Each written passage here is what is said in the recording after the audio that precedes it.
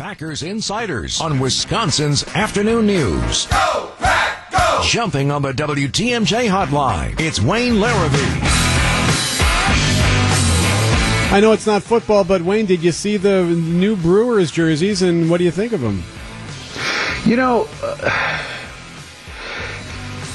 well, let's put it this way. My team, for example, hasn't changed its jersey in about 100 years.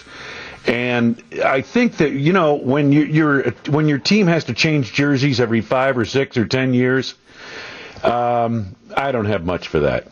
I don't think much of that. Interesting. Of course, you're talking about the Yankees, of course. The Yankees throwback jersey is the same jersey they wore in the 20s, and it's classic, and there's no need to change it. Let me ask you something. Sometimes they have the color games, or some of these teams will change jerseys in football on Thursday night or whatever. Does that ever throw you guys off when you're trying to do play-by-play when they have an extravagantly different jersey on, or is it not really a big deal?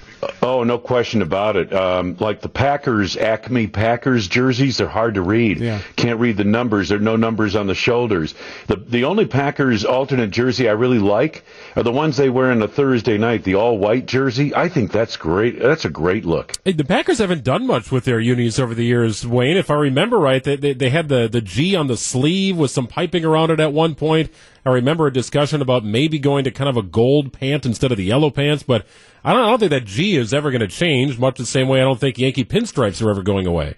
No, that's for sure. And, you know, and of course, I believe that no team in any sport, any baseball league should be allowed to wear pinstripes except the Yankees, but that's just me.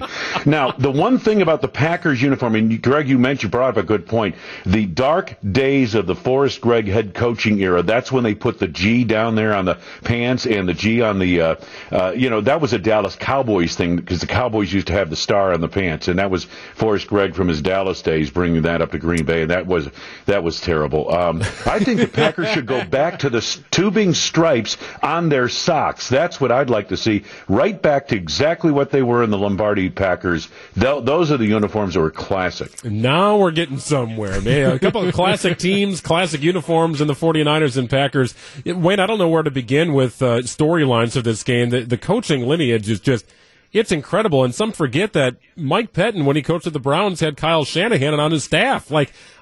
There are more connections with this coaching staff than most teams in the league have. Oh, I agree with you, Greg. It's going to be a lot of fun to see what, there are going to be a lot of X's and O's swapped out there. It's going to be kind of like the Andy Reid game in Kansas City, and I just got a feeling there's going to be some real X's and O's creativity out there because these guys are all friends and they all want to show each other up and that kind of thing. So I think it's going to be really neat to see. I'm wondering if there's an advantage that one team has, if it's a trickier week to prepare because you can expect some unscouted looks. I'm not sure what to make of the week leading up to the game. I think the Packers would have an advantage there in terms of new schemes or new things they might want to do, because they've had time to put them in, whereas the Niners have been working from, the Seattle game to the Arizona game, and now they get into the Green Bay game. So I think if you're looking for unscouted looks, Green Bay might have a few up their sleeve here in this ball game. Wayne, of all the players who you'd love to see take a step forward here this final stretch run, and I'm sure there's a handful, where do you start that list? Who is critical, but maybe not on the radar as much for the Packers down the stretch? Well, I think MVS, I would like to see him kind of step up. He's been very quiet the last couple of weeks. I'd like to see them get him on track. I don't know if he can run the route tree the way they like it to be run for him to expand his role. He does one thing very well, that's the deep ball. But I'd like to see them get him going a little bit more because he's really, next to Aaron Jones, he's the guy who has that kind of explosive speed you look for in space. 49ers do a lot of play action. The Packers do a lot of play action when things are running well. And the one big difference as I look at the rosters, I don't know if he'll play, but yet another tight end of Pro Bowl caliber in George Kittle. He is a key to that 49ers offense. He really is, Greg. I mean, he's the centerpiece of the passing game for the 49ers, but he's missed the last 3 weeks. And in his stead, some other guys have stepped up. This Deebo Samuel, I'd never heard of him until this year. He's had a big season now the last couple of weeks. And, a guy by the name of Kendrick Bourne. Their receivers are every bit as anonymous to outsiders as the Packers receivers are this year.